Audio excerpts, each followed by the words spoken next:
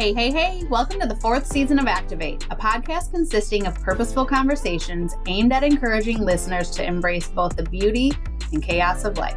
Through laughter, tears, and brutally honest confessions, each episode will culminate with a call to action, offering tangible ways for listeners to not only strive for, but to become the best version of themselves. I'm Steph. And I'm KB.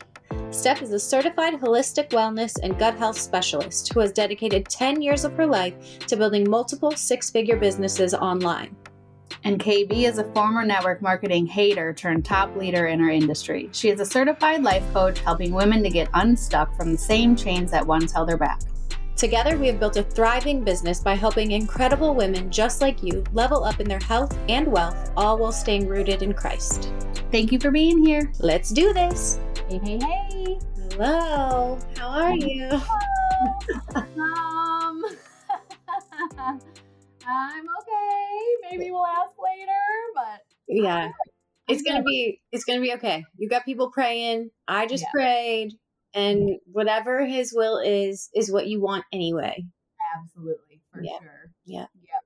And we have our most other favorite sister in Christ, Nikki, on the show again today. Yes. Going over another just huge stronghold for me. Nikki and I both have very similar stories in this regard. Actually very close to the same amount of days, which is so cool. We figured that out when we recorded the last episode. And so today we're going to be talking about the key scriptures on stimulant and substance abuse. And then the key scriptures on self-control. And so I'm just, again, so extremely thankful for Nikki, you being here, and just for our listeners, how we're able to just disciple through our show. It's been so incredible how just the Holy Spirit has just come in, and you know how we had you on just to begin with, and then it was like, hey, let's just do all of this. Yes, I know that we are so very thankful, and it's just such a great way to touch so many people. So thank you again for being here. Yes. Yeah, thanks for having me back, you guys. I'm excited as always. All right, guys, before we get in the episode, I just want to talk to you about Nux Activewear.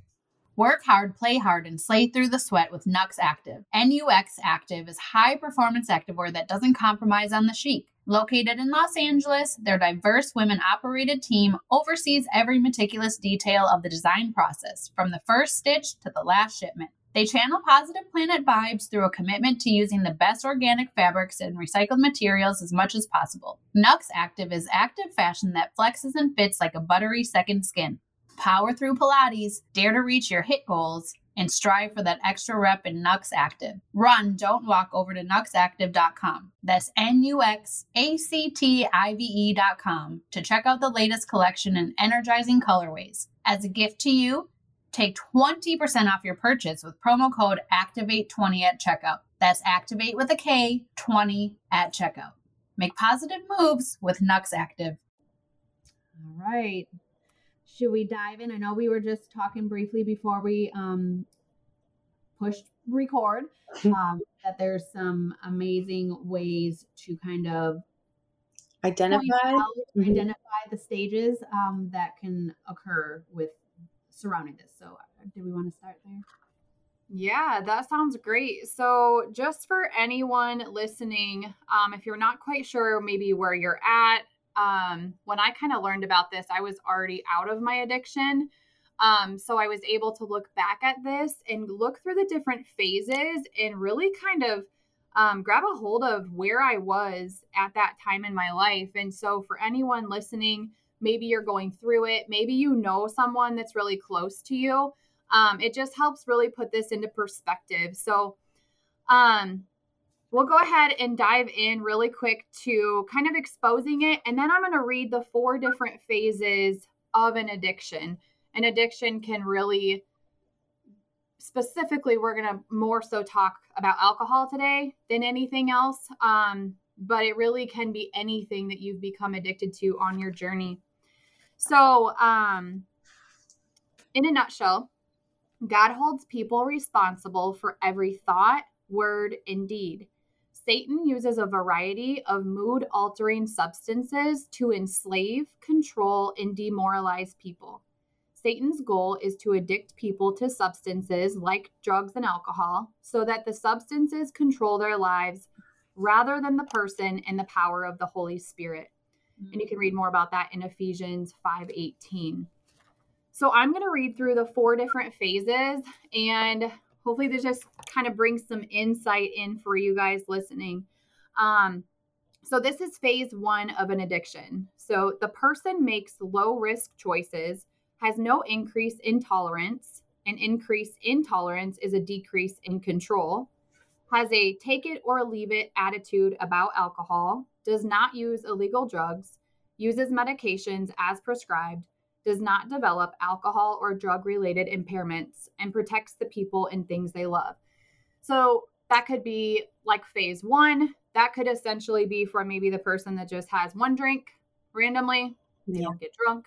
And that's not a sin if you're a Jesus follower, by the way, because you're not getting drunk. So I just wanted to point that out, that that's just a take it or leave it is phase 1. And then phase 2, the person starts to make high risk choices, wants to experience the high, and may only drink or use occasionally, but when they do, they push the limits. The person experiences an increase in tolerance, anticipates opportunities for excess use, and starts to experience state-dependent learning. This means the things learned in one mental or emotional state are best remembered or performed when back in the same state. For example, when the inhibitions are gone because of the alcohol or drugs, a person may meet new people, become a social butterfly, sing, dance, become flirtatious, land a date, make a business deal, or do better at work. The catch is the person can only do or perform at that same level when back in the same alcohol or drug-induced state. This results in developing social dependency on alcohol or drugs to perform at the same level. At this level, people begin to experience impairment problems in speech, reaction time, abstract thinking, and safe boundaries. Pregnancy or infidelity increases dramatically at this level. In this stage, alcohol often becomes the avenue into prescription drug abuse or illegal drug use. So that's kind of that next phase. And then phase 3 gets a little bit deeper. So at this level, so dramatically, and we're still barely scratching the surface. Yeah. And as we're reading these, if you've ever experienced this in your life, you're reading it and you're going, yep, yep, been there. Yep, that's true. So phase 3, at this level, the person develops psychological dependence on alcohol or drugs. In this stage, the person interrogates the alcohol or drug into more areas of his or her life, may skip events if alcohol or drugs is not present. It becomes harder to imagine life without the substance. Number 2, state-dependent learning increases to the point that the person may feel inadequate or unable to function without the substance. Number 3, the person develops a sense of relationship with the substance. He or she sees it as bringing out his or her best and begins to view it as a best friend. A subtle trust relationship develops with the substance, and when choosing loyalty among spouse, family, friends, work, or the substance, loyalty always goes to the substance. Key people are displaced by the substance. And then number 4, defense of choices begins to happen as personal consequences increase in the person's life due to the addiction and bad choices the person makes. Blame is transferred to others, and the substance is vigorously defended. If forced to choose between spouse, family, career, or the substance will most likely win. In stage 3, personal consequences become costly and severe. The person may face divorce, job loss, financial crisis, legal problems, loss of driving privileges, gambling, addiction to try to make up for losses. He or she starts developing alcohol or drug-related health or impairment problems due to continual use. And a significant number of people die in accidents, fights, drownings, or as a result of acute health problems. Unfortunately, the addiction is seldom recorded as the cause of death. Blackouts also start happening at this stage. This does not mean passing out. It means simply not remembering what happened or how he or she got home. Many are exploited in the blackout state, even when seeming to be going along with the activity. At this stage, drinking or using becomes a method to cure hangovers. So that's phase 3, and I think that's pretty deep. but then there's even one step deeper. And so I'll read that one. It's a little bit shorter. So in this phase, it's phase 4. Everything mentioned above happens, plus the person becomes physically addicted to the alcohol or drug. This means they cross the trigger level.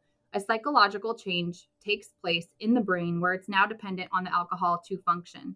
This results in a loss of control, meaning once the person starts using, he or she will not and cannot stop until the bottle is empty, the party is over, the keg is empty, the bar closes, the weekend is over, or something external forces him or her to stop.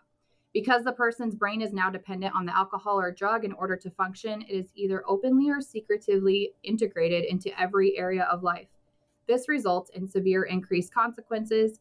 Legal actions continue and now includes crimes, homelessness, or jail, even prison time. Organ dysfunction, premature aging, mental illness, and total loss of normality becomes the new normal. So those are just kind of 4 different levels that I think help put it into perspective. You know, what is it? Am I participating in it? If I am, what does that look like in my life? Or maybe someone that I love around me, so that we can really just maybe see where we're at. Do you guys have any questions on that?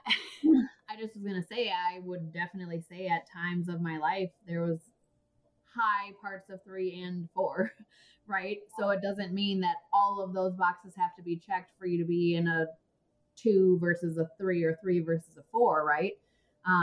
For me, blackout was just, that's what it was. No one else knew I was blacked out, right? Like, or, you know, drinking until it was gone, until the bar closed. I mean, that was every single time for sure. You know, like, or when people would be like, oh yeah, I just had 1 glass of wine, or I opened the bottle of wine last night, I'll have to finish it this weekend or something, you know, like, what? Why would you open it for 1 glass, you know? And you know, the biggest thing that stood out for me was when you said the best friend thing. You know, like, I didn't necessarily, well, there were definitely times where I did, because once you get so deep at different times, this was more like in my 20s, you know, I'm an isolator as it is anyway. So when something's wrong with me, you know, I don't want to like ask for that help or whatever. And so, you know, since being so sober, that's one thing that I've really learned to heal much deeper, is sharing with the people that I love, and that, you know, like you too, like coming to you for a prayer, like I need you, you know what I mean? And so not relying on the drinking. Again, I've overcome pill abuse, cocaine, you know, all of that. And it was, for me, it was alcohol that just could not shake for so long. So I think it's really important for who's ever listening to this, you know, for you to be very honest with yourself, like where you fall on that level. And I just would say, you know, another thing is like Kristen, I feel like, you know, like had done drinking and things like that, but she was able to just be done with it, you know, and then she dealt with the consequences on the other side, like dealing with all of the pains, you know, in their family from her mom. And now, praise God, her mom is like and just everything so great. But, you know, just realizing that it's not just you that's affected. And when you are, you know, kind of hiding or not asking for help and doing all of those things, you think you're saving the other people or hiding the other people from it, but they know just as well as you do, and all they're doing is being worried about you, you know. So reach out to any of us, you know, if you're on one side or the other, like we would love to pray with you through that. And, you know, I hope that I'm just praying that this will reach so many people on any side. Yeah, that's so good. And also just to shine some light on this, that this is something for many people that can just start as something subtle. And then it's like you get pulled into all these different phases and you don't even realize it or recognize it until it's too late oftentimes. And I remember too, like when I recognized, and it was really for me going through a 36-week healing ministry. And then I started reading the Bible. So I wasn't even getting the truth right away. I was dealing with my past pain. And through that ministry, it revealed my addiction. And I wasn't going to that to reveal my addiction. I didn't even think I had an addiction. But it was about halfway through that I was, learning what God said about purity and just being well and being healthy, because that's who he is. And I loved him. So I was reading that, and because of that relationship I was building and because he was healing my wounds, I realized that it was just creating so much dysfunction in my life, and it was affecting other people around me. And it really got to that point of like having to make that decision. And I remember trying to stop many times in my flesh. And what we know is that we have to die to our flesh, right? When we're picking up our cross, we have to die to our flesh, and we have to say yes to the things of the Spirit. And I remember just asking God, I said, okay, fine, I'm done. I'm laying it at the foot of the cross. But I pray and I ask that you take away the desire fully, because I don't want to battle with this thing. Yeah. And he completely delivered me. Same. And so if you're struggling with that and you feel like your flesh is battling it, I encourage you to stop trying to battle it in the flesh, because it's in the Spirit. The Holy Spirit's the only one that can deliver you. So ask him to take away your desire for this thing or anything else that you're struggling with in life, and he'll do it. Yeah. And that's, it's a battle. And I know myself and you and so zillions of people all across the globe, right? Like if you're feeling shameful and guilt and all of these things, that's conviction. So maybe you're not even in your faith walk. Conviction is that. It's that you know that it's wrong. That is God pursuing you, and he is here to help you and take that from you. That's so good. I felt myself like phase 1 is definitely me in my life now. But phase 2 felt like it resonated with me the most, aside from blacking out. I mean, I blacked out all the time. Like I had no idea what happened. And as you guys are talking, I was like trying to think back and think, did I ever think, oh, I need to quit drinking? Even though I made every bad mistake, I don't ever remember a time where I thought, oh, I need to quit drinking. It was just like, oh, I drank a lot last night. It wasn't like, man, I really need to stop this. And it just sort of happened for me. Like it wasn't a real conscious decision. I remember even when I first met Jonathan, it was like, are we drinking tonight? Because it was like, I was so used to that. And it was like, when you're first meeting someone, I think that in that time, Steph, I know that you just, you recently were just like dating for the first time again. And like to do that all without alcohol seems like, whoa. Right? Like this is going to be really hard to like, just kind of like, relax.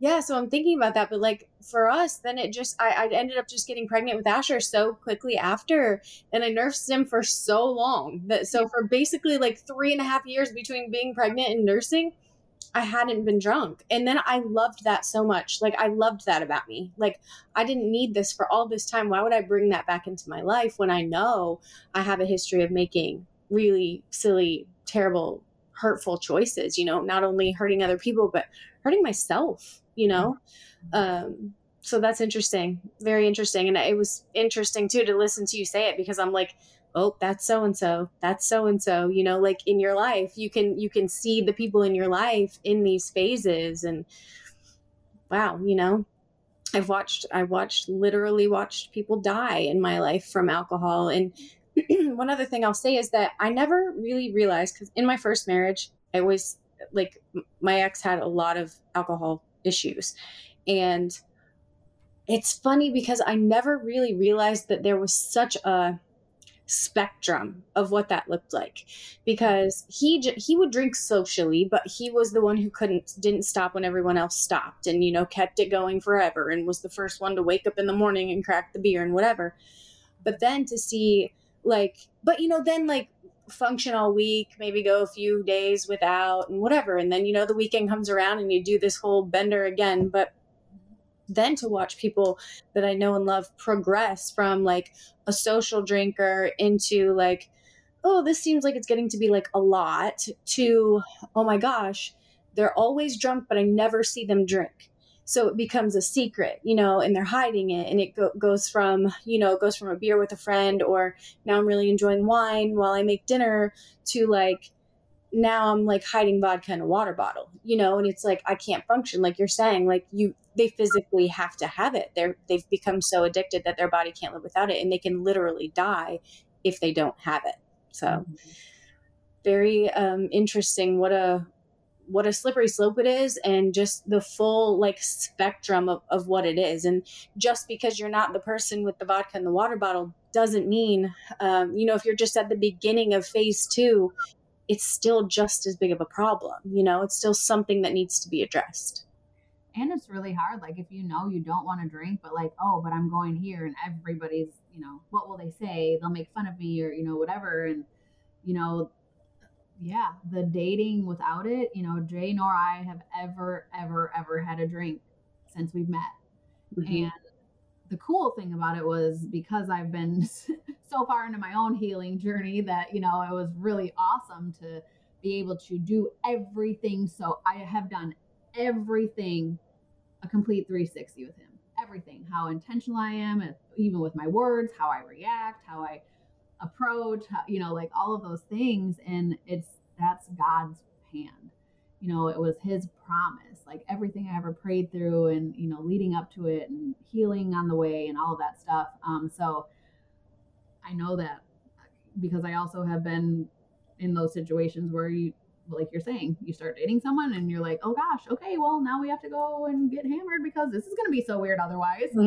Yeah. Like, and what, like you're saying, Nikki, like the Holy Spirit is in you. You're diminishing, even like we were saying with the sex and all of that, like sex before marriage. And, it's so very clear in here what the truth says. And all of those feelings that you have because of it, that's the Holy Spirit. Yeah. Yeah. And those are all really great perspectives. So I'm glad everybody shared a little bit, because it really can come from every single angle. And so when people share bits and pieces of their testimony, there's so much power in that, whether it was someone who grew up with a parent that was experiencing that, whether it's someone that's done it.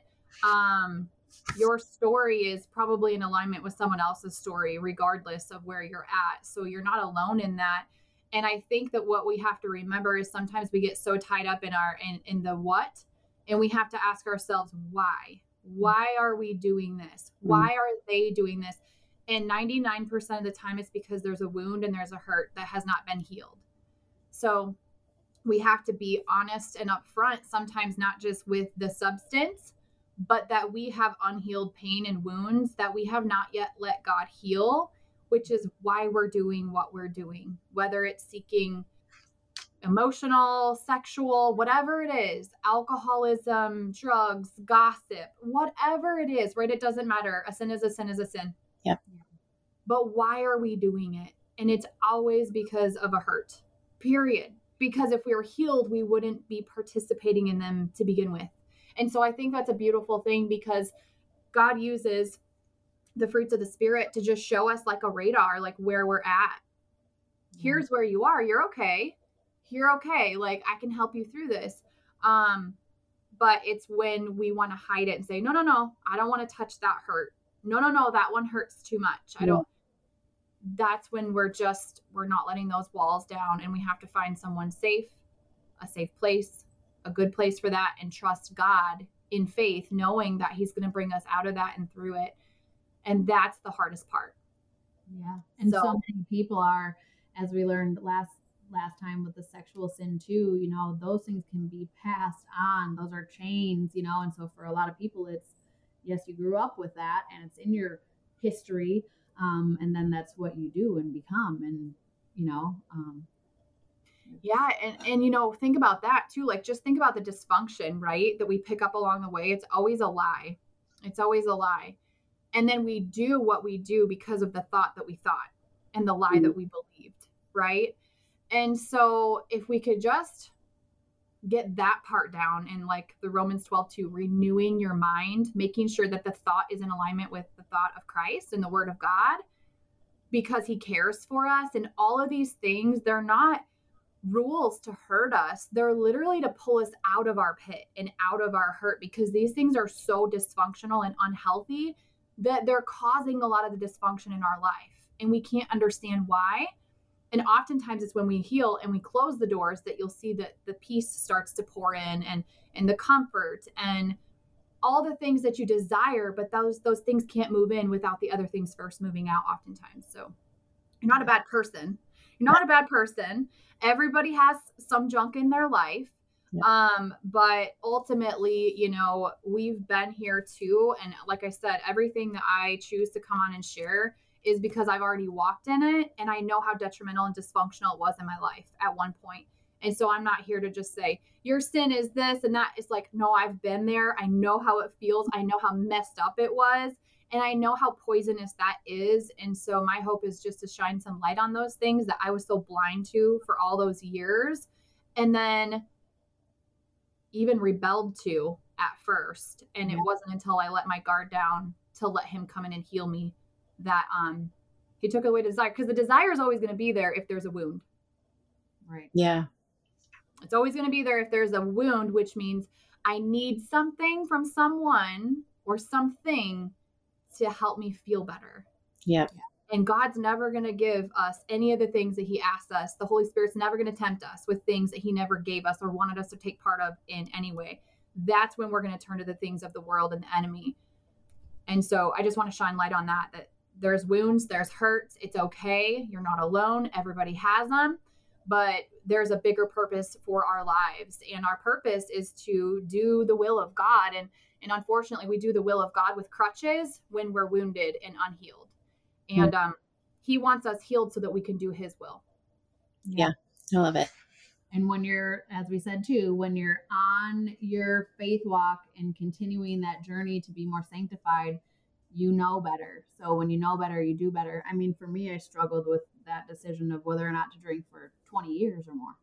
That's a long time.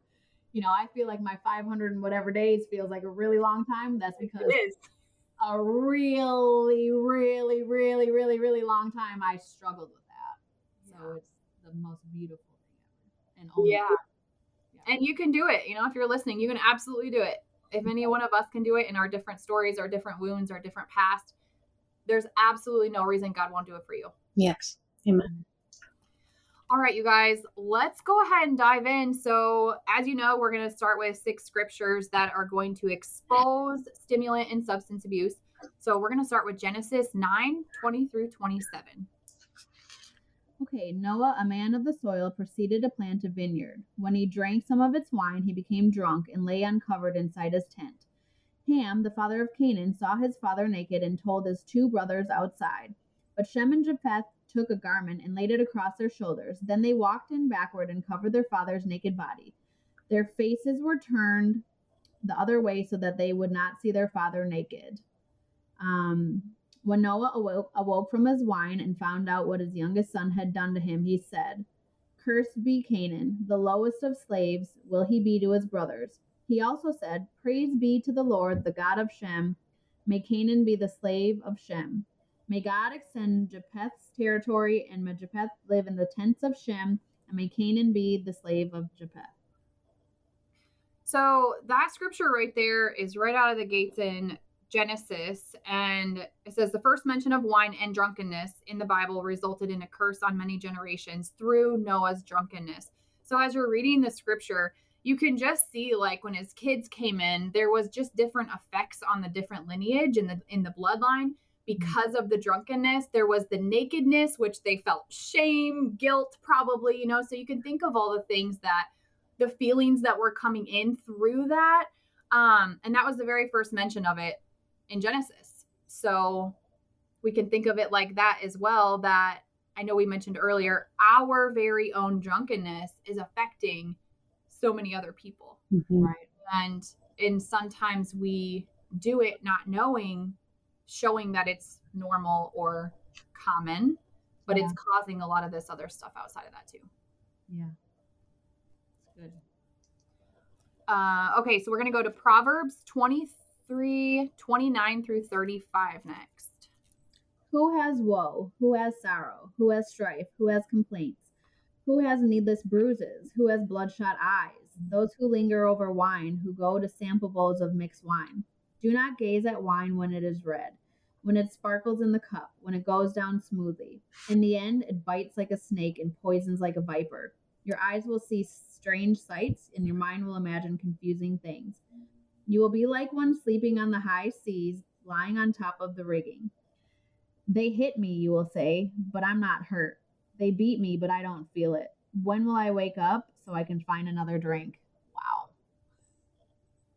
How powerful is that? Just the description of alcoholism and what it does. Yeah. That's wild. I mean, again, if you've partaken in this at any point in your life, you read that and you just go, wow, yeah, but there's nothing that's going to come from glory. You know, it's like a robber in the night that's coming in, just waiting for you to cross that line. And then all of these bad things can happen. Why? Because of the drunkenness, because of that state of mind.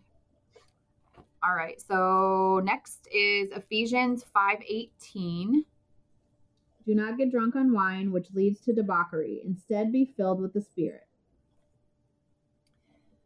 Yeah, that's really good. So a lot of times too, people will ask, I was just going to look up too. Sometimes you guys, if you read like things in the Bible, if you're always like, what does this word actually mean? Right. I like have to go dive in just a little bit deeper and read on that. So I was going to see 5:18. Okay. So this just says, do not be drunk with wine, wherein is excess, but be filled with the Spirit. So, essentially what it's saying is do not cross that line. And one of the things I feel like I talk with people about too, especially those that don't know how to stop, like, and how do you know? This is the hard part. This is what I think about with like children, like raising up children, and even for adults is like, how do you know where the line is? Well, once you've already crossed it. Yeah. Right? Like you only know, like we talked about earlier, when you're blacked out or when you remember the night before, wow, that was a lot I had to drink. You only know because of being there. And I guess maybe if you're able to do that once and recognize like, okay, this is my limit. I can just have one. I'm good. But for so many, it's really hard. And it's that temptation that the enemy uses. He slides in and he's like, you can just have one. And then so many people are not able to just have one and have that control.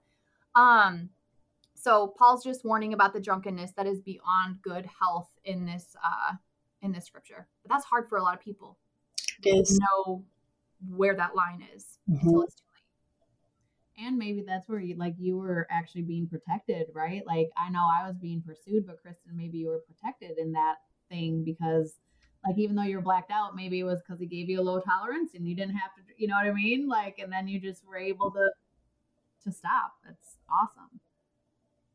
Yeah, and that it affects saying like I never thought like, oh my gosh, I need to stop drinking. You know, like that's right. Yeah, and you can have a margarita, you know. And I'm like, that's so weird. Yeah, it's kind of my favorite thing. It's just I hardly ever do it. You know, it's like that we have guests this weekend. Never finish it. And I know, right. Definitely, if I ever order a second one and my food comes, there's no chance I'm drinking the margarita. I'm choosing the food every single time over the drink. But so I know this weekend I will have a drink and potentially two. But for me, I guess I know that's my line. Like for me, it's like I would never have more than two. I don't know. It's just like I don't even want more, but I also know that I don't want what comes after too. I just don't. Right. For Nikki and I, we would have been like, okay, well, we'll be drinking over here. I mean, that was before Jonathan. That was my life. I would drink, you know, a lot. Mm-hmm. And I think that's like a great mirroring, Kristen, of you like asking yourself in that moment. So you just said before Jonathan. So before Jonathan, if you would have asked yourself why, your why would have been different than it is now. So your why isn't to go like numb out or forget about life or to heal. Your why is just like, I can have one. I know my limit. It's just something I do rarely. Right. You don't have that desire. Right. And how incredible you knew exactly what you didn't want to repeat. Exactly. Mm-hmm. Well, that's learning from your mistakes, right? It's just very simple. Like live and learn, you know better, you do better. Just like you said, I knew that I didn't want that for this part of my life. And I knew I wanted to set a better example for my kids. Yeah. And, you know, I always share that story. Like my son saw me drink a beer like 2 years ago at my nephew's graduation. And he's like, whoa, whoa, whoa, Ma, what are you doing? Well, look at here. Like he was like, and I was just like, thank you, God, that they have no recollection of when they were little, because I drank all the time. It just didn't even dawn on me that, whoa, this kid's never seen me drink a beer, because we would only drink, like if Jonathan and I went on date night, we would go to dinner, have a drink, and come home. So the kids were never part of it. And it was just so interesting. It was like a big aha moment for me when he was like making such a big deal out of it, because I'm like, wow, like, thank you, God, that's his reaction. And that was such a bigger thing than I think you thought even at that time when you very first said that, because that for me was instrumental when you said that. Yeah. That changed my life. Yeah. And I was just thinking about when we had Jenna on our podcast, I can't remember the one thing that she said. It was you and her specifically. I can't remember the thing she said. Now I'm going to have to go back and listen. I was actually telling Jay this yesterday. I'm like, I can't remember what she said, but it was just one of those things that just stood out to me, and I grabbed on that. And when I finally was like, God, like I'm done. Yeah.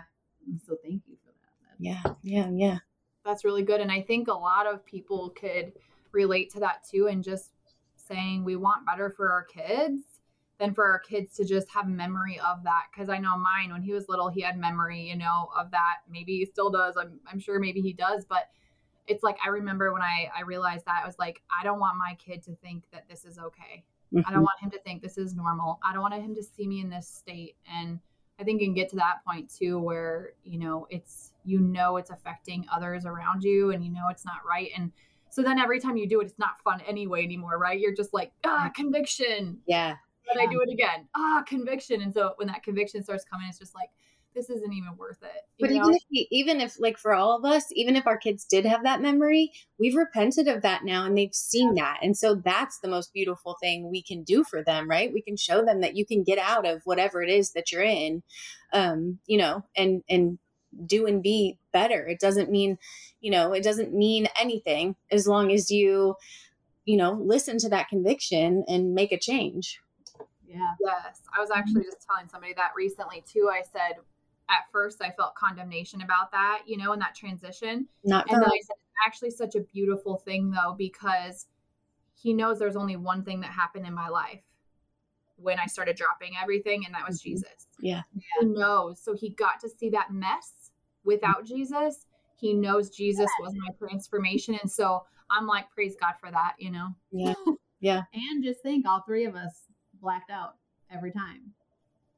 You think you're pulling the wool over adults' eyes that you're drinking with, but not your innocent child that is so connected to you. That was a whole nother thing for me. Once I was like, dude, he's not stupid. Because I remember seeing my dad hammered, and how I felt as a young child watching that. And then it's like, wait, but I'm going to do that? No. Yeah. Oh, yeah, that's good. That's for somebody listening today, for sure. Yeah, we've been there for sure. Okay, so next scripture is Galatians 5:19 through 21. Oh, this is the one that hit me when I quit. The acts of the flesh are obvious: sexual immorality, impurity, and debauchery, idolatry and witchcraft, hatred, discord, jealousy, fits of rage, selfish ambition, dissensions, factions, and envy, drunkenness, orgies, and the like. I warn you, as I did before, for those who live like this will not inherit the what? The kingdom of God.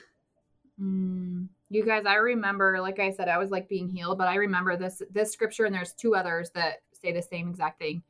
I just remember reading that, and I was like, whoa, wait. Like, that's the scripture that really woke me up to, there's lots of things in there,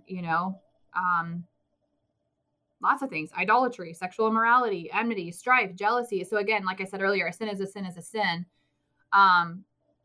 Those are all measured the same. They're all measured the same. So just because you have one sin, it doesn't mean that you're worse off than someone else.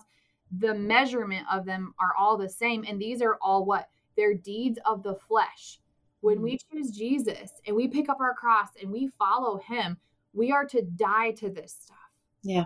Why? Because the Holy Spirit lives inside of us. It grieves him when we do that. He's inside of us as I'm getting drunk and he's like, I don't want this. That's why you feel conviction, because he's in there and you're doing those things and you're feeling that.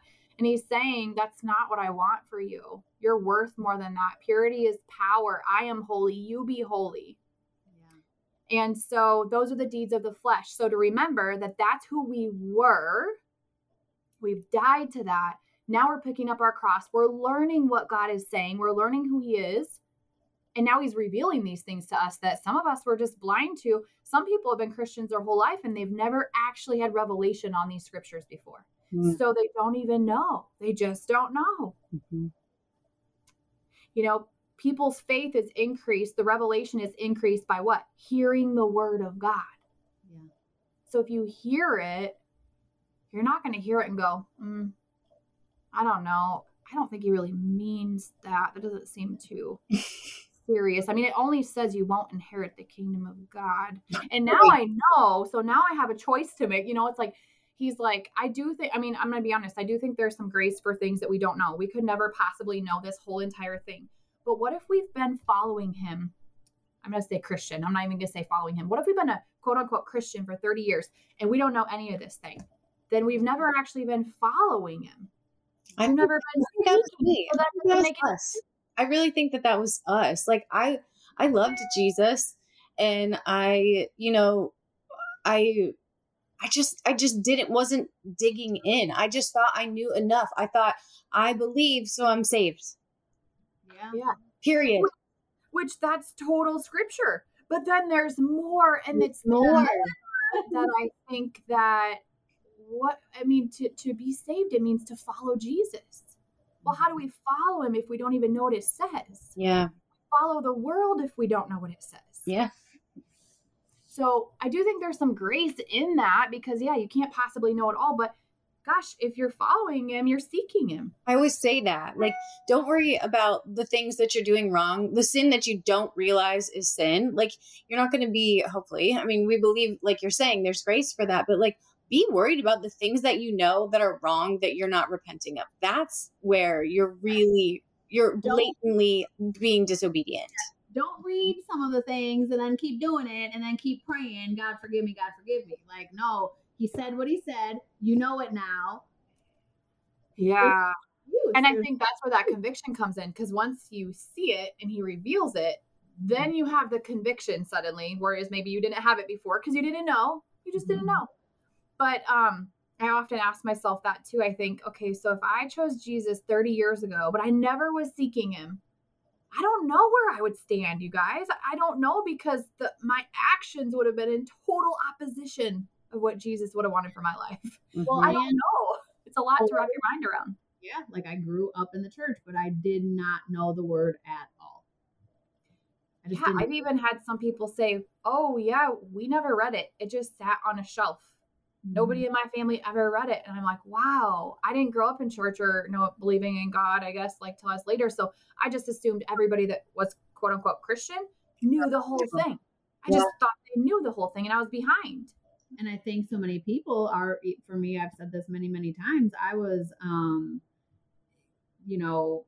I just felt like, oh my gosh, I don't know the word. How come all these people can just memorize scripture and da da da? But as we've learned also, I tell people all the time, don't say that out loud. Take it back, take it back, take it back. So this whole time I've been saying, I just don't know the word. Well, right. I'm not going to know the word if I'm owning that I don't know the word. Right.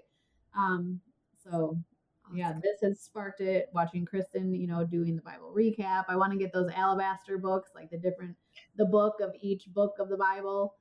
Don't get the alabaster books. No, they are, and I'm fine saying this, but I love the each book of the Bible ones so far, but I will tell you, I've never read any of those. I collect those and they're beautiful, but I got their devotion for Christmas, and it is very of this world. It is very leaning towards culture. I was very disappointed, very, in my opinion, very liberal, and I didn't like it. Okay, good to know. Yeah. Because it keeps popping up. Don't waste your money, sis. No, I was not a fan. That you have. So, okay, well, that's good to know. So I do have to do the recap. Do the Bible recap. That's just plain old scripture. Well, and do you guys remember, like, I think it was on the Freedom in Christ podcast episode, possibly, that we talked about, like, just getting into your Bible and how you do have to start sometimes with like a simple devotional or things like that. But again, since what we just talked about, like, I think that's where it is important. It's like a baby on baby food, like eventually, right? Like we have to start somewhere. But gosh, what if we never got into the Bible and we only got into whatever it was you were just talking about? Because I don't know what it is. Yeah. But you said, and the reason you said it's very worldly now is because now you know scripture to know the difference. So that's Amen. Sometimes that's all people are ingesting. So if they're going, well, this has one scripture in it, so I'm good. It's like, but what you just said, I think that's why it's like, it is so important, whatever version you need to get to like just get into it. And every year you're going to develop more and more and get more mature in that. Yes, that's so good. That's why. But if you have to start there, yeah. But you just have to know how to discern. And gosh, we can't know how to discern if we don't know what the flesh and the world is, Adam, or the Spirit, Holy Spirit, Jesus says, because they're total opposition. Right. And we naturally fall into the flesh. That's just a natural position for us. Mm-hmm. You know, so. That's so interesting, really. And you know what, Nikki, I've never thought about that in my life, that I grew up in church my whole life. No one picked up a Bible and read it around me. I read my Bible in Sunday school, in first communion classes, in confirmation. That's all. Yeah. That's for so many. Never did I read. I mean, I had one for those reasons because I had to bring it every Sunday and every Wednesday night. But, you know, and we would read, but I never was just around anyone that was just sitting there reading a Bible. Never. I would say that's probably at least half of the Christian families growing up in church. And let's just say, is that why maybe we even see Christians who, this is where the Pharisees were hypocrites, right? So this is why I think the name Christian gets a bad rap and name, is because they're deceived when they're not in their word. So here we have Christians proclaiming Jesus who are walking in opposition to what they're saying, who look the same as the world. And now we have people going, I don't need that Jesus that you have because you don't look any different than me. It's because there's deception in the mind because we haven't renewed our mind with the word of God. So that's a dangerous place to be in itself, because if you don't know, you don't know, right? But I think that is why the word Christian, I was like so grossed out by that word for such a long time, like when I got saved. And I hate to say that, but I'm not kidding. Like I was like following Jesus. Like I'm just following Jesus. Like I'm not a denomination. I just love Jesus. I just want to know more of him. I just want to follow him. Like, because I think that that's where the world has gone with Christianity. It's such an Americanized Christianity, which is oftentimes unbiblical. Yeah. And that's just dangerous. And people are struggling because they don't know the truth and they're participating in things that are just plain dangerous. But America says it's normal. Here's one other thing. I don't know why this is coming up right now, and then we should move on. But when growing up, I had no idea that there were people that I knew that didn't believe in God. I had no idea. I just assumed that everyone believed in God. Like I had no idea that there were people, like I just thought like, oh, well, if I know you and you go to my school and you live here and we all just believe in God. I had no idea until I was literally a grown up that like kids in my class didn't believe in God. I had no idea. Isn't that so funny? Like I just assumed that we all thought the same thing. And it's just, I mean, it's really sad to really know the truth. That's really good though, because why would you as a little girl? Like you would, because you believed, so you just thought everybody else would too. You wouldn't even know there was another option. So that's really cool too, in a sense. But yeah, now that you think back at it. Wow. It made me think that, because you said you were turned off by that word. And I've always been so proud of that word, even as a little girl. Like I was so proud of that. And that's what I'm saying. Like I wasn't even exposed to anyone. I thought basically if you didn't believe, you were like a devil worshiper. Like that was the opposite, right? Like, I mean, yeah, but do you see what I'm saying? Like, I think there's so many people with nothing. They don't like, if you don't, like the devil is as real as God. So it's kind of like if you don't believe in God, a lot of people also don't believe in the devil. They just believe in nothing. But I didn't know that was an option. Like I thought, I don't know. That's just so interesting to me right now in this moment. Well, That's and I really think good. it's because so many people, again, maybe they're there, or else, before in the very beginning for me, when I really started the transformation, it was like the universe, because I was afraid to say That fully that I'm a Christian because da da da da da. But who made the universe, man? yeah. Yeah, I know. Wow. I know. It's just like when you really ponder on this stuff, it's like some days I'm like, I gotta stop. I'm like about to lose my mind. I can't even process this stuff, That's how But yeah, but okay, I just want to point this out really quick too, because I think it's gonna hit for somebody. So the reason I kind of hated that word was because like I knew people who went to church. So like when I did hair, for instance, they'd come get their hair done. They'd tell me they go to church, but it was always, I never heard the story about Jesus or what he's done in their life. I always heard, what church do you go to? Oh, you don't go to church? Oh, yeah, you better get to church. And I'm like, but why? Mm-hmm. Or they'd be going out getting plastered, or, hey, we're going to be fasting. I can't have this because I can't this and I can't this. It was always I centered. It was never, I never knew. So I was like, that sounds so bizarre to me, And so, Christian, looking back, I just think, gosh, what if someone would have told me their testimony? Like, here's where I was and here's what Jesus did for me in my life, because my life was such a mess at that time. Would it have planted a seed, which I know God's timing is perfect. So it's like, okay, well, I know that my past was my past for a reason, but it's like, what if someone would have told me their testimony? Like, what if someone would have just said, this is where I was, this is what Jesus did for me? There would have been a lot of dark moments. I think I would have been like, what about this Jesus? Yeah. What about this Jesus? Maybe he could do that for me. My life's a mess right now. I think that would have planted such a beautiful seed. Okay, so we're going into Revelation 18. Yeah, 18, 2-3. With a mighty voice he shouted, Fallen, fallen is a Babylon the Great. She has become a dwelling for demons and a haunt for every impure spirit, a haunt for every unclean bird, a haunt for every unclean and detestable animal. For all the nations have drunk the maddening wine of their adulteries. The kings of the earth committed adultery with her, and the merchants of the earth grew rich from her excessive luxuries. Yeah, so that's another big one. So, and it was even talking about the kings even participating in this stuff. There's a lot of stuff in the Old Testament that some people will read and they'll just be like super offended by it. Like, well, the kings and this, and it's like, but that's just it. There are these things that are not pure that God said, Babylon has become a dwelling place for this kind of stuff. Drunkenness is one of them. Sexual immorality is another one. And that's why he says, come out of her. When you skip forward to verse 4, come out of her, my people. Come out of her, my people. This is a dwelling place for demons. These are demon spirits. So he's connecting Babylon with the use of wine, sexual immorality, to demonic seduction of people. So these are the things that would seduce the people. And I think we talked about this a couple episodes ago also, that these spirits, if they can get you to participate in this stuff, you're doing it on your own. So it's just through that deception. Like, they don't even have to take you to war. You're at war with yourself because you're sliding into this stuff just not knowing.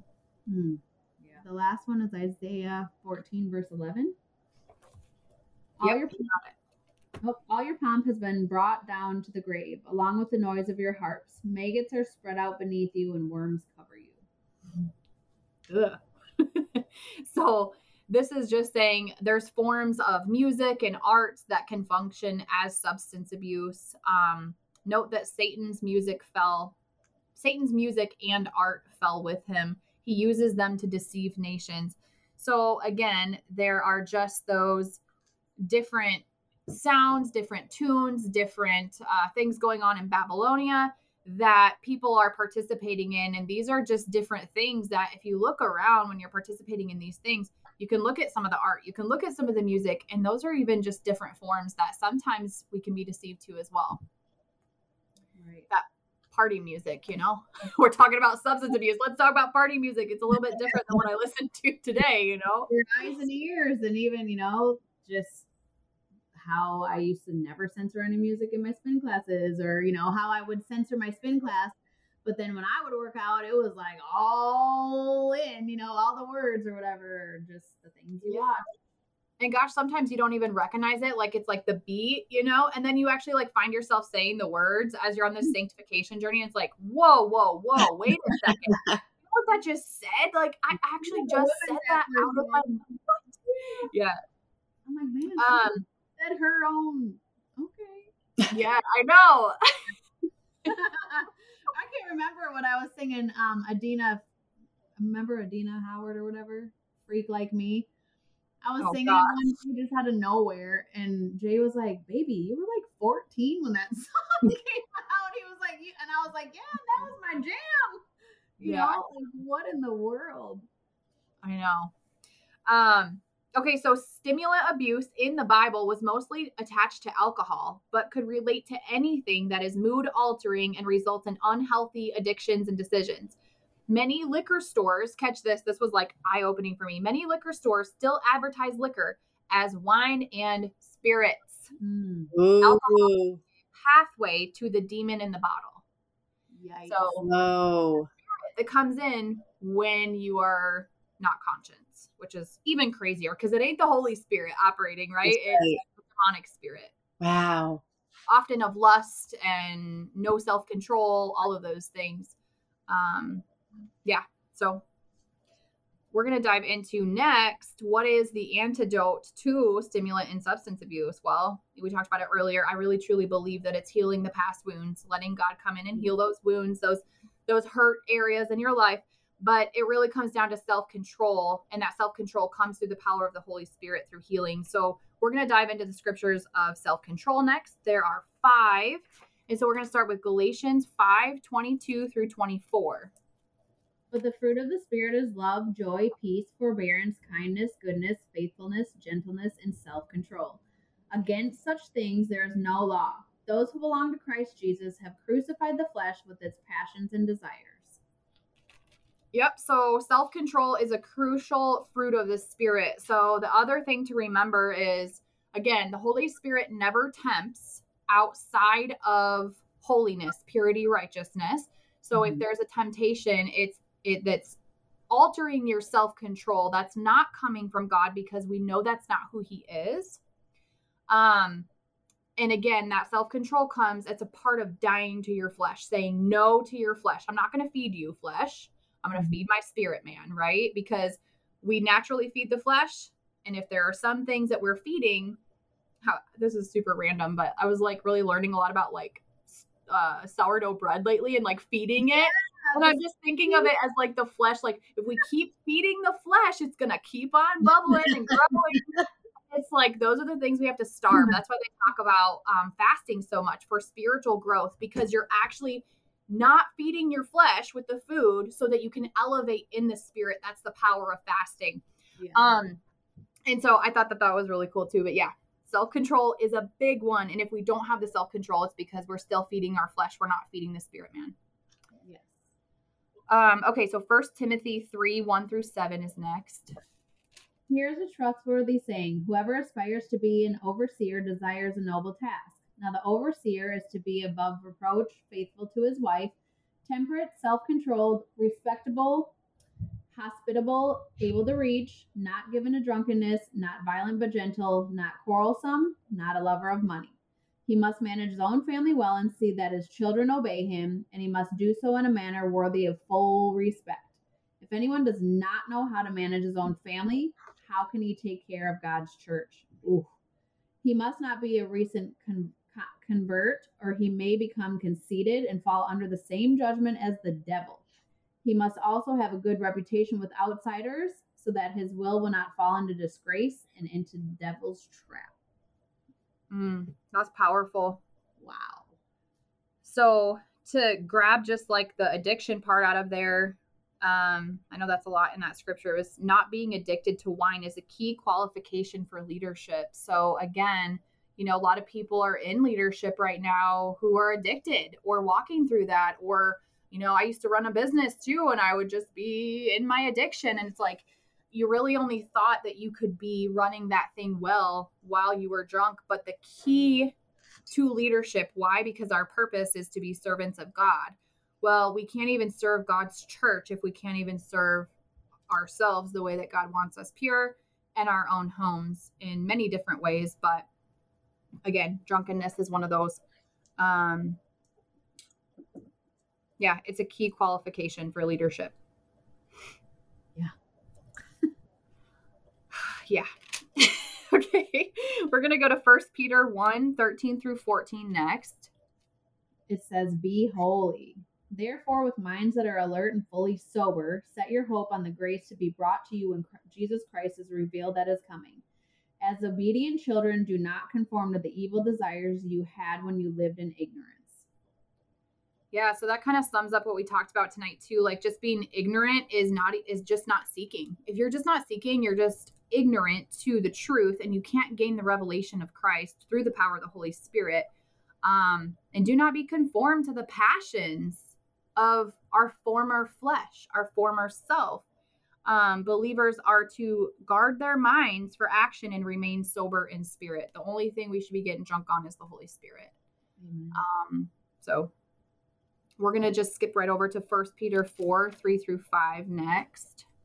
"For you have spent enough time in the past doing what pagans chose to do, living in debauchery, lust, drunkenness, orgies, carousing, and detestable idolatry. They are surprised that you do not join them in their reckless, wild living, and they heap abuse on you. But they will have to give account to him who is ready to judge the living and the dead. For this is the reason the gospel was preached even to those who are now dead, so that they may not be judged according to human standards in regard to the body, but live according to God in regard to the spirit." Oh yeah, so good. So the lifestyle of drinking, parties, and similar things should stop at salvation. So again, this is kind of like a bullet point to what we talked about earlier. If these things aren't stopping at salvation, or maybe you've picked it up like halfway through your faith walk for some reason, something's off. And again, I think it's because there's a hurt or a pain or a wound. Something's off for that reason. So we shouldn't be participating. And again, I think this is just the revelation the Holy Spirit gives us. He's showing us, okay, if you're participating in this, like, this is not where I'm calling you to go. And so he's just bringing that to light again in that scripture. It should stop at salvation. And that's part of the sanctification process that happens after salvation. But there are going to be people who walk the walk, and that's why he says, stay strong, pick up your cross, don't fall weak in your faith on your journey. This is a forever journey. Like, if we're here for 60 more years, we're called to pick up our cross all the time. So the devil uses something to come at us, 30 years into our faith walk, and it causes us to question God. Kristen and I were talking about something just a little bit ago. The devil's going to use things like that to come in, have us drop our cross, and then go pick up one of these things that we've been talking about. Why? Because we're hurt, because we're upset, because we're angry, because we don't understand.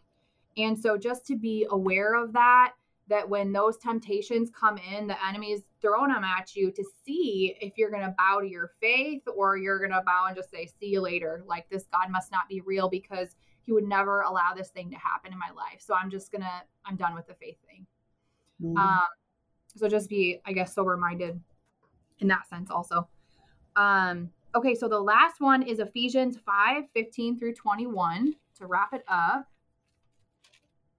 Okay, "Be very careful then how you live, not as unwise, but as wise, making the most of every opportunity, because the days are evil. Therefore, do not be foolish, but understand what the Lord's will is. Do not get drunk on wine, which leads to debauchery. Instead, be filled with the Spirit, speaking to one another with psalms, hymns, and songs from the Spirit. Sing and make music from your heart to the Lord, always giving thanks to God the Father for everything, in the name of our Lord Jesus Christ." And then it says, instructions for a Christian household: submit to one another out of reverence for Christ. Amen. So in a nutshell, the new wine for believers, so after salvation, our new wine is to be filled with the drunkenness of the Holy Spirit, essentially. Mm-hmm. When they talked about, was it in Acts 2, when the Holy Spirit fell upon them, people thought that they were drunk. because they were speaking in new tongues, and they weren't drunk. They were just filled to overflow with the Holy Spirit. But people that did not understand that thought that they were drunk. That's the kind of drunkenness we're called to. And it's not from a substance, it's from a person, and that's the Holy Spirit. So that wraps up the stimulant and substance abuse for this session, you guys. I hope that was helpful, and you can definitely reach out to me at any time or any one of the other girls, because like I said, I'm speaking for myself, but I've walked through a lot of this for many, many, many years. And so when I speak about it, it's really because I have a heart for helping people walk out of that bondage and that slavery to that sin. But again, it's not who you are. It's, I believe you really have a hurt, a pain, a wound, and I know God can heal that for you in and through that. We don't have to keep focusing on the sin so much. This is just to bring it to light. But oftentimes it's that hurt or that pain that we have to admit and look in the mirror and just understand that we have to get down on our knees and just ask him to help us through that. Yes. Absolutely. Yeah.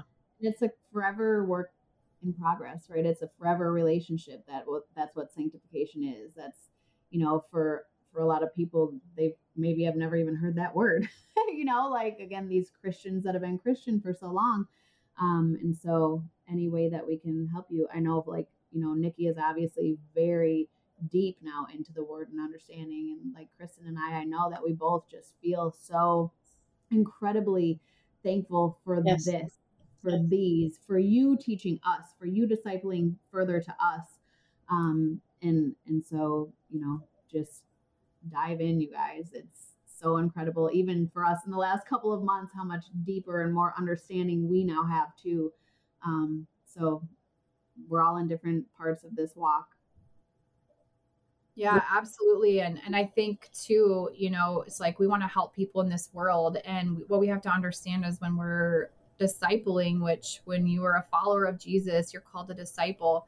This is one of the best gifts that you can give to people is, some of my favorite times are really just going live and just reading scripture and just breaking down some of those bigger words with people, and the messages you get from people, just helping them like get that revelation. Some people are just not opening it because they don't understand it. And like you said earlier, I kept saying, I'm not understanding it, so I'm not reading it. And then I kept not understanding it. Yeah. This one of the best gifts you can do is give your time to people with truth. Mm-hmm. If I have nothing else and I just lived in a box, like I ask myself this all the time, if I would honestly, my husband says no, I would sell everything we have and I would live in a cardboard box and just share the gospel at this point in my life. Like there's just nothing else. Like the Lord has taken away all of my other desires for this world. Like it's just worldly stuff. I could be gone tomorrow. This is what a good time to be taken away from all of that. Like, let's just say that for a minute.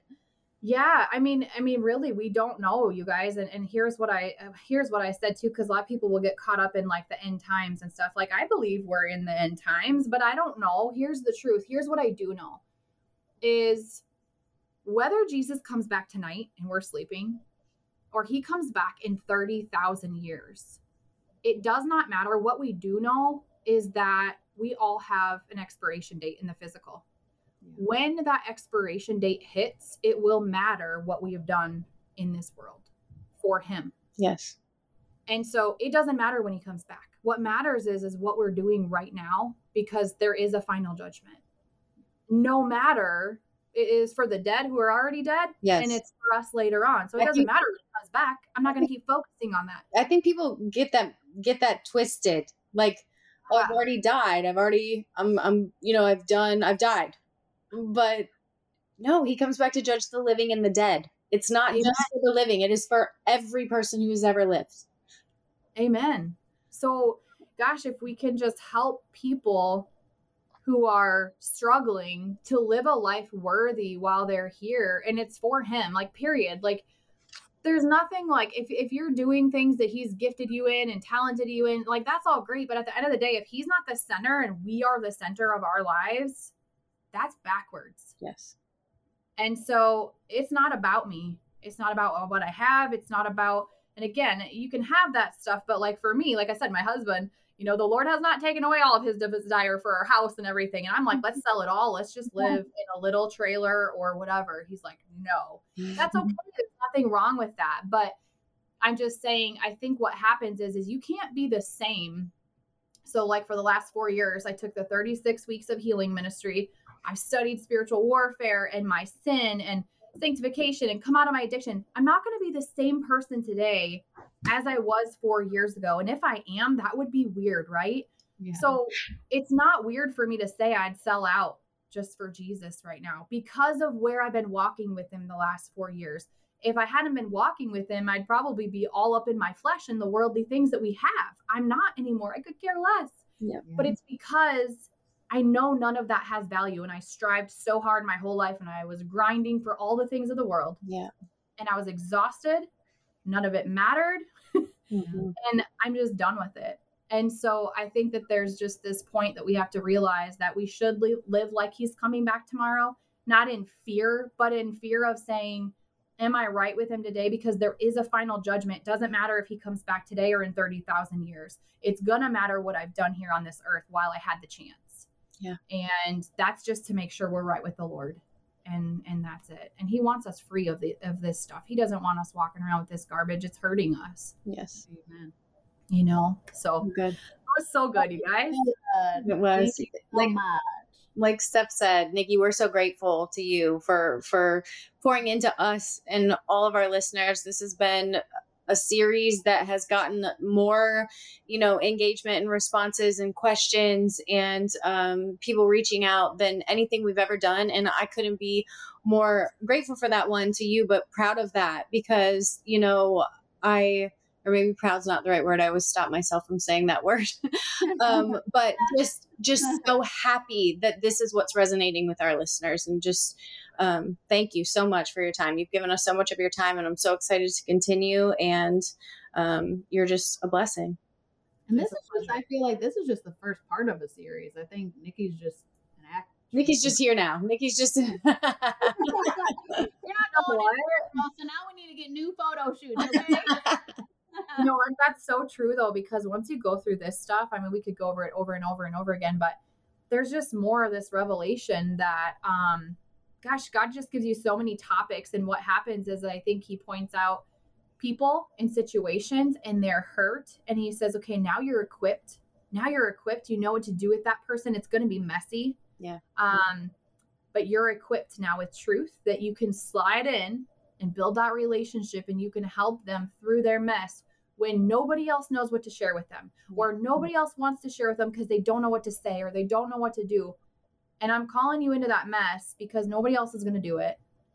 And I've been equipping you all this time. Yeah. I've let you go through your struggles. I've let you go through your sins, and I've let you go through all those hardships, and I spared your life so that you could go get messy with someone else that's in a mess right now. And I think that there's a time that feels really dangerous when we're still unhealed. Mm-hmm. You know, for 3 years, I'm like, no way, I'm not going over there. They're toxic. Absolutely not.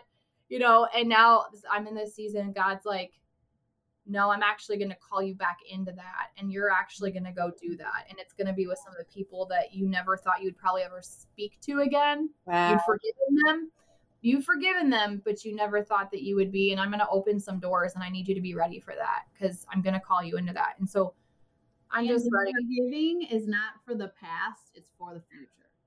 Yeah. Amen. And it doesn't mean that you have to go back into it and be the person that you were or that they expected of you. You can go in now equipped in what? In love and in truth. Amen. And you don't have to waver away from that. Yeah. And sometimes people will not love that. But think about this. Think about if you could do that, because you know it's the power of the Holy Spirit. It's nothing I could do. If I do it, I'm going to be in my flesh and it's going to be messy. Yeah. But if the Holy Spirit goes in and he does it, how many people are really willing to do that? Like, how many people are really willing to get in with actual truth that's going to set people free? Not just like a squishy, feel good type message, but like, hey, I know where you're at. I sense where you're at. I see where you're at. I've been there. Yeah. Oh my gosh. You know, God really helped me in my life, 6 years through that same exact mess. And I don't know where you're at or if that's of any interest to you, but that's all you got to do. And who's going to really share that, with people? We just live in a culture today where people are too busy. they got their own worldly stuff going on that's more important, and they just want to do whatever is best suiting for them and fitting for them. And unfortunately, that's not our calling. And so anyway, I believe I'm getting ready to go into a messy season, and I'm just like, okay, I'll do it. I'll do it. I don't know what it looks like. Armor on, girl. Keep that armor on. Yeah. But there was a test already. We talked about this last time. So you know what to do, right? Yeah, absolutely. And when you stay surrounded, and you guys know, like, what better blessing than to talk to someone who was suffering and struggling, and then you just got to plant a little seed for them. Yeah. And then they got to, like, the power of the Holy Spirit worked in and through them, and they got to be set free of their, I call them demons, because we all had them. We all have them, right? Yeah. They got to be set free of those demons, those demonic spirits. No matter how you want to look at it, that's what they are. And they're oppressing people, and it's not okay. And I just think that's like one of the biggest blessings, I think, is how it feels to be oppressed. How it feels to be attacked.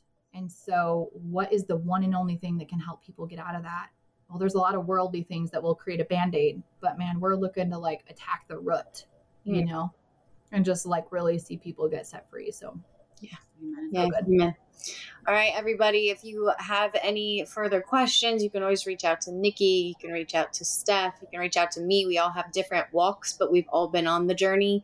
Do you want to read the repentance prayer? Should we end with that? Yes, absolutely. Okay. Sorry about that. Please. Yeah, thank you for reminding me. This is really important. Okay, so this will be in the show notes too, you guys. So I would recommend for anyone listening to go back to the show notes and just say this prayer out loud. There's a lot of power in renunciation.